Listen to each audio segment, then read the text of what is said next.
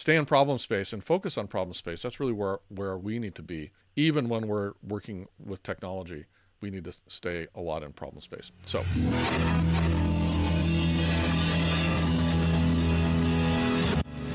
Fire. 4, 3, 2, 1. We have ignition. Hello, everybody. Welcome to episode 302 of the All the Responsibility, None of the Authority podcast with your host, Nels Davis. Today's topic is about some of the technical concepts you need to know to be an effective product manager, even if you're not technical, even if you're not a coder. You know, there's a lot we have to do as product managers, and some of it involves speaking to engineers about technical things. Now, we typically don't do any coding. We don't have to get down into the details, but knowing technical concepts is pretty valuable to have those conversations effectively. Of course, that's not nearly all the things that we have to do as product managers, and I talk about some of those. Now, this is the first podcast in a series about these technical concepts, and I'll sprinkle them in to amongst the rest of the podcasts over time. I talk about 3 particular concepts in detail, and hopefully you'll find those valuable. Let me know what you think. I'd love to get your comments and feedback. You can go to alltheresponsibility.com/302, and you can either leave me a comment there by voicemail. There's a little widget you can click on, or you can leave a regular comment just typing it in. Or you can drop me an email. nils@nilsdavis.com will get to me, and I love to get your feedback in all the forms. So without any further ado, let's get going.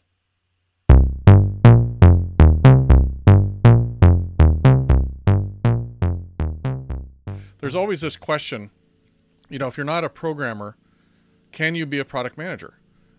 Because, you know, the question keeps coming up because so often the job descriptions say, you know, you need to have a CS degree or an engineering degree. But the fact is that if you talk to most product managers, they're going to say that's not really necessary. So where is what's the breakdown here? Where is how does this come into it? Well, the fact is that having some technical knowledge is really valuable as a PM. In fact, I would say if you're a software product manager, you need some technical knowledge, but you need a specific type of technical knowledge, and it doesn't mean you have to be a coder necessarily. In fact, it may be that if you're a coder, that's a handicap in some cases.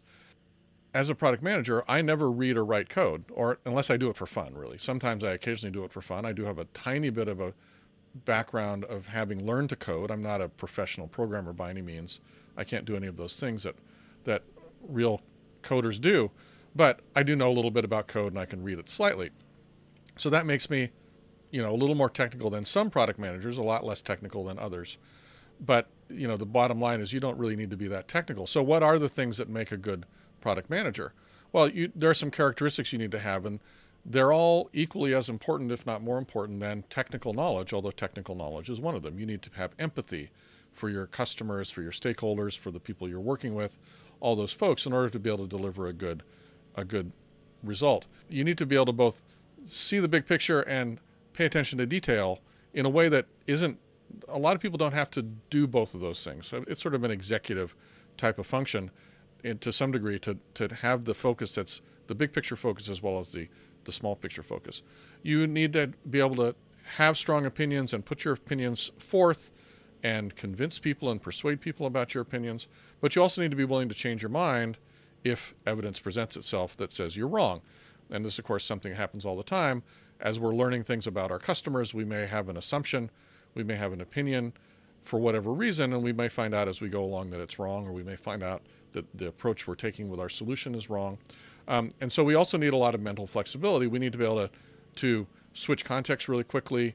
We're not good, probably, well, at least I'm not, at sitting and doing one thing for 8 hours at a time, unless it's a video game. But if it's not a video game, then I can't do it. Whereas some of our colleagues in the development organization, that's what they love. They love to sit down and wrestle with a problem. Maybe to them it's kind of like a video game for hours at a time. But that's not what our job is like.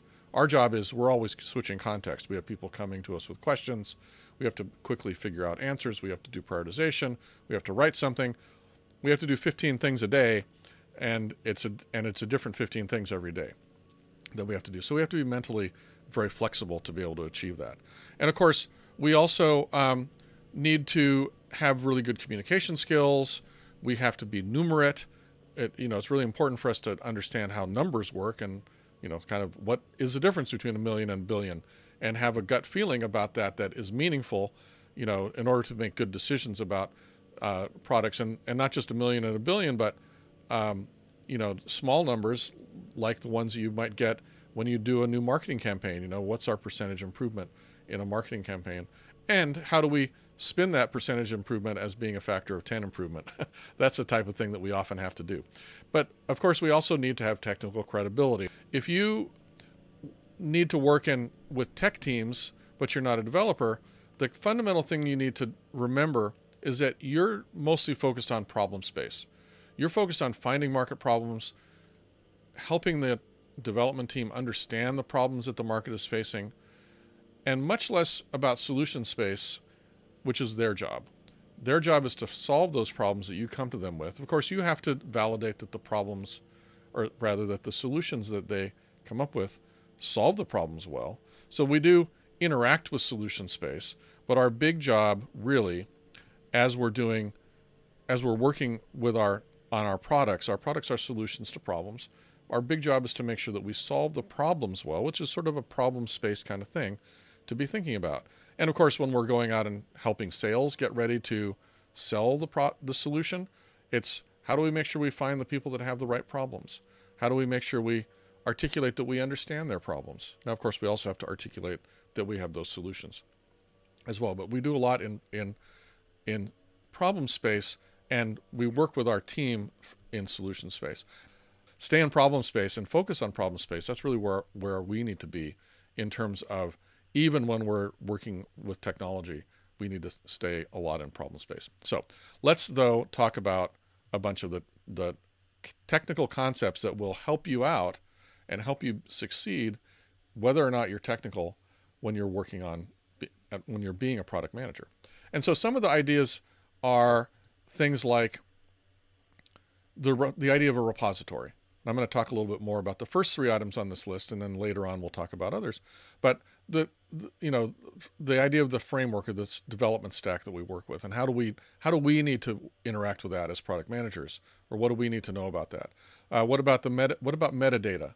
What about order of magnitude and the database and API? These are all technical things that you need to have some understanding of. You don't need to be able to code, as I said, but you do. It's very helpful if you understand what these concepts are about, because you can then use them usefully in conversations to learn about the issues that are going on with your, as people are working on solutions. Let's dive in, though, and talk about what these all mean. The first one that I want to talk about is the repository. And just because, for me, this was, in my recollection, I came into the job of product management with some knowledge about coding. Again, I was not a programmer, but I knew a little bit about coding. I'd learned how to code. I'd done some technical writing, and I knew a lot of technical stuff. But this term repository came up, and I didn't understand it.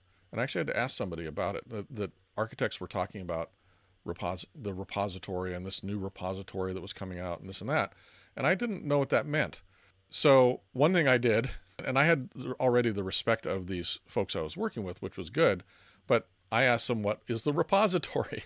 And basically they said, well, it's really just a word for where the data is. It's not an actual thing. It's not necessarily a technology. It's a concept. It's the place where the data is. And oftentimes, not just the data, but where the relationships between the data are. So the way to think about the repository is in contrast to things like flat files. Now, flat files are just files that you might work with like an Excel spreadsheet. And the problem with an Excel spreadsheet is that if everybody starts with the same Excel spreadsheet and then they all work on it, all of those Excel spreadsheets are now different. And so everybody has a different picture of the world. Now, a lot of enterprise software products are really taking that idea of, here's a thing that I do in a spreadsheet, let me put it in a database or a repository, and let me put some user interface on top of that. And then we suddenly have a single source of truth, meaning that everybody's working on the same data, and it doesn't start to diverge over time across multiple different spreadsheets on multiple different people's desks. And so that is the basic concept of a central repository, is that that's where all the data is. It's where the single source of truth is. It's where everybody can go and access it. It's typically multi-user. And so it's versus a flat file. It might be versus multiple disconnected databases or loosely connected databases. And with the idea that, it's a single source of truth. Now, a repository is usually a database of some kind, as I said, but it can also be maybe multiple connected databases if they're relatively tightly coupled. Or again, it can be mostly conceptual. You can talk about a repository, or you can talk about how a set of data is a repository, even if it doesn't necessarily fit these other parts of the definition. So for example, as product managers, we go out and talk to customers, and we each individually go talk to customers. We take our notes and we put our notes into the wiki, maybe, or we put them into a database of documents. And if you talk to a particular customer and I go talk to the same customer, even though those two conversations should be conceptually related in some way, they're probably not in terms of our documentation, but we still are going to think of that as the repository of our customer conversations. And so it's really conceptual, even if it doesn't fully define all the things that we might like it to do. Now, one thing that helps that concept be a repository is if when you go talk to that customer again, you put the information in there. If you want to gain some insights from those conversations, you gain them by virtue of going into the repository and editing and putting your comments onto the items that are in the repository, so then everybody can see those later. So that's how that comes out as a repository. Now, let's talk about some examples of repositories. So just as an example, the question that often comes up is, do we have the data to do something? So, example, can we wish our users a happy birthday when they log in on their birthdays? And so the question is that data in our repository? Do we have that data? This is the type of thing that you can answer if you have that data. Or, sometimes the developers will come to you and say, well, you've asked me for this feature. I'm not sure we can do it. And then a really good question to ask is, do we have that data in our repository that we need? And if we don't, then that's a good reason to not be able to do that feature. If we do have that data, then maybe we have to have a deeper conversation about why we can or can't do that feature. And so that's just an example. The question is, do I have the data? That's the bottom line of what you're looking for when you're talking about a repository. Now let's talk about another really important concept, which is the stack. Now you've often probably heard that one of your developers might be a full stack developer. You might see that, a job listing for a full stack developer. Well, what does full stack mean? And what is the stack in this context? And the stack typically is the set of components, the technical components that make up your solution.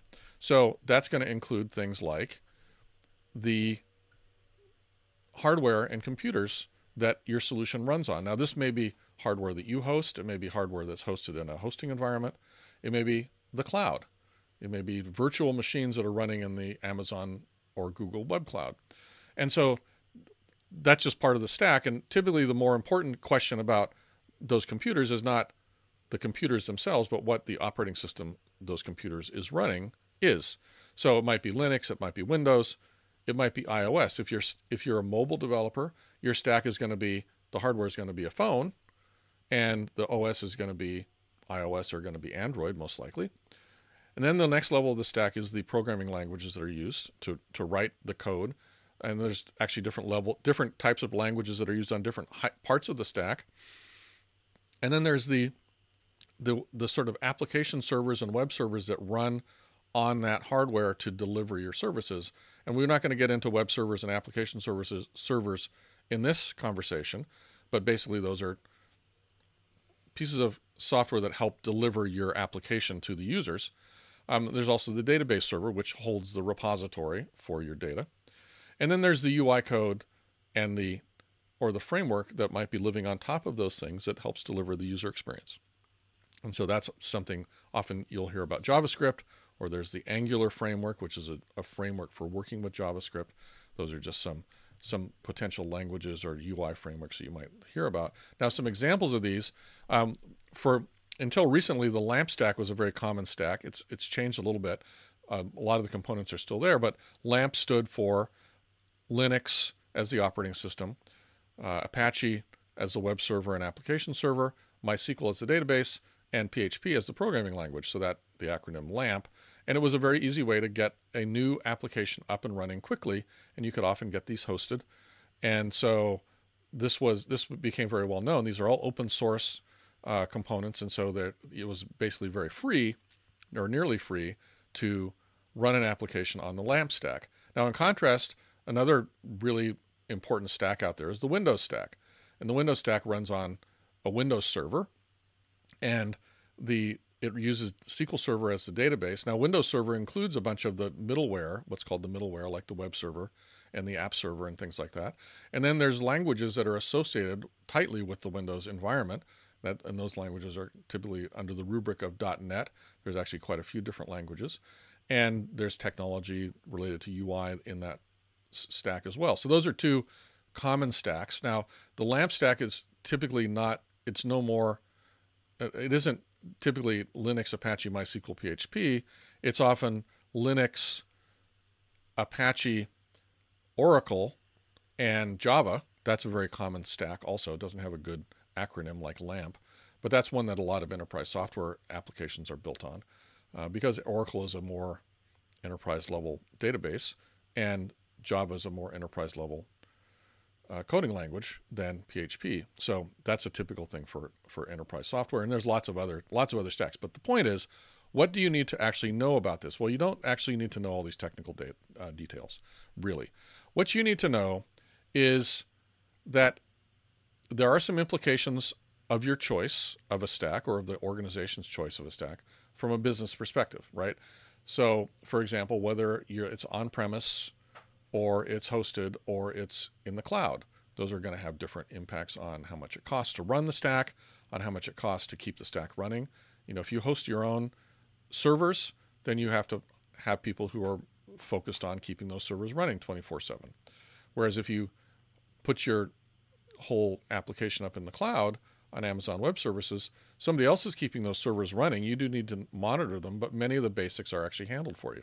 Of course, you pay a little bit for that, but you don't have to have full-time people who are swapping out disks and things. That's what Adobe does. So there are cost implications and business implications, and there's also some customers that don't want their application, their data, to be running in the cloud in that way. Mostly, I think most of those customers have learned that it's okay, really, to have the data running in the cloud. But for a long time, there was a lot of pushback from corporate customers in particular about having their data up in the cloud. And as I say, I think a lot of that's been addressed, but there are still questions like that. And if you have highly sensitive data you need to really control access in a really controlled, maybe top secret way, right? You might not use a cloud solution. You might do on-premise hosting. Certainly, if you're doing anything for the military that's classified, that's going to be that case, right? It's not going to be connected to the internet. Again, the choice of Windows versus an open source stack like the LAMP stack or one of its descendants, that's going to be a big question because the Windows stack is a lot more expensive. Of course, when you start talking about the LAMP stack but using Oracle as a database, that becomes expensive too. So there's all these different questions that related to the business. The other really important thing to know about the stack is that changing stacks, you don't want to do it very often because it's very, very expensive to do this.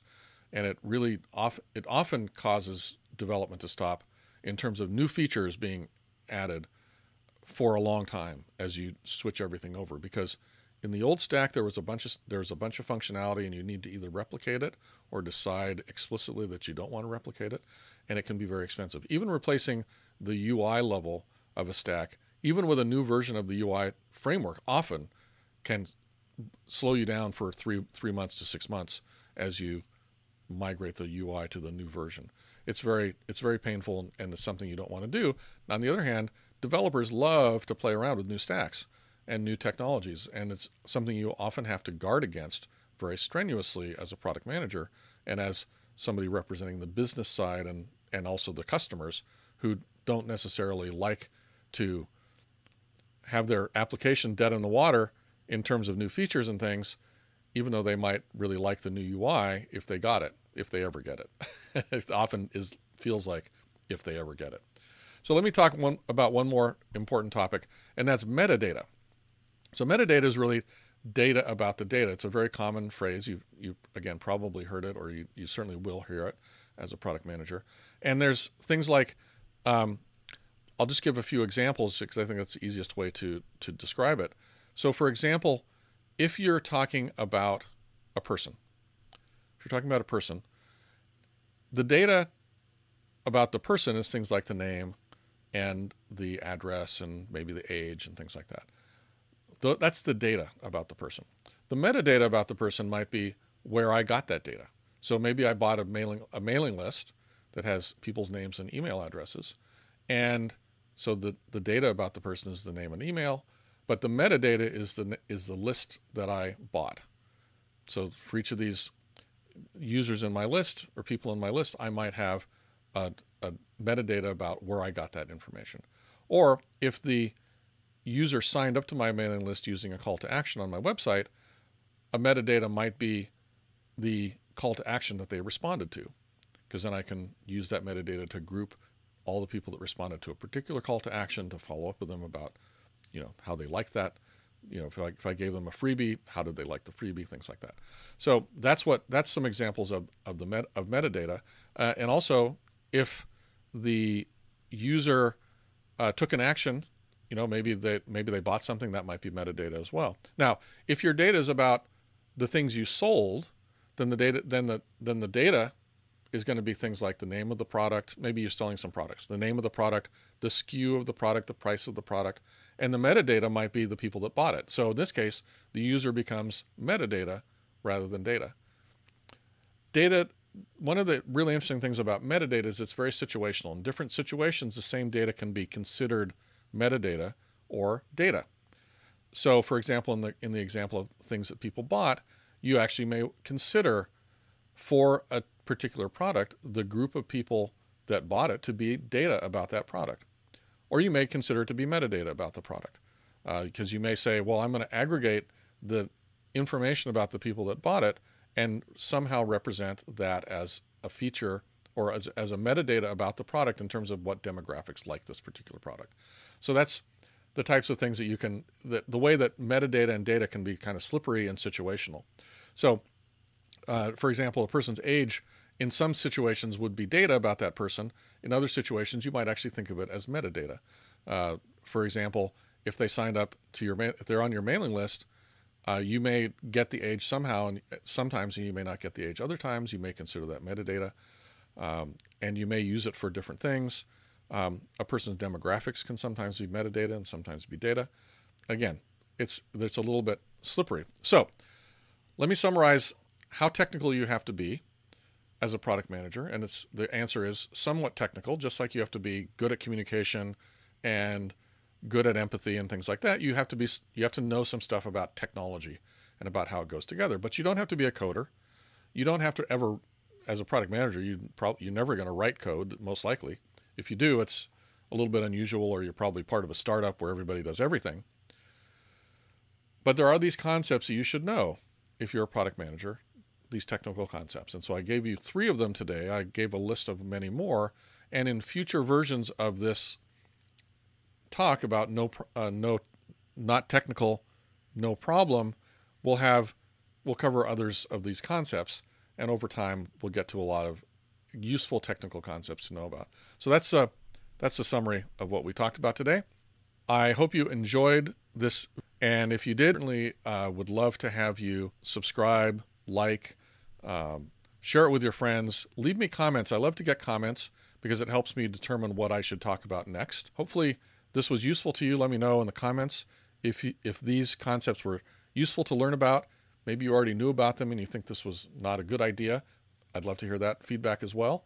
And if there's other technical concepts that you hear bandied about by your technical colleagues and you want to get some insight into what they really mean or what the implications are for you, then let me know in the comments, and I'll certainly be more than happy to answer those questions. Don't forget to like, subscribe, and share. I really appreciate it. It's really great. And until next time, that's it.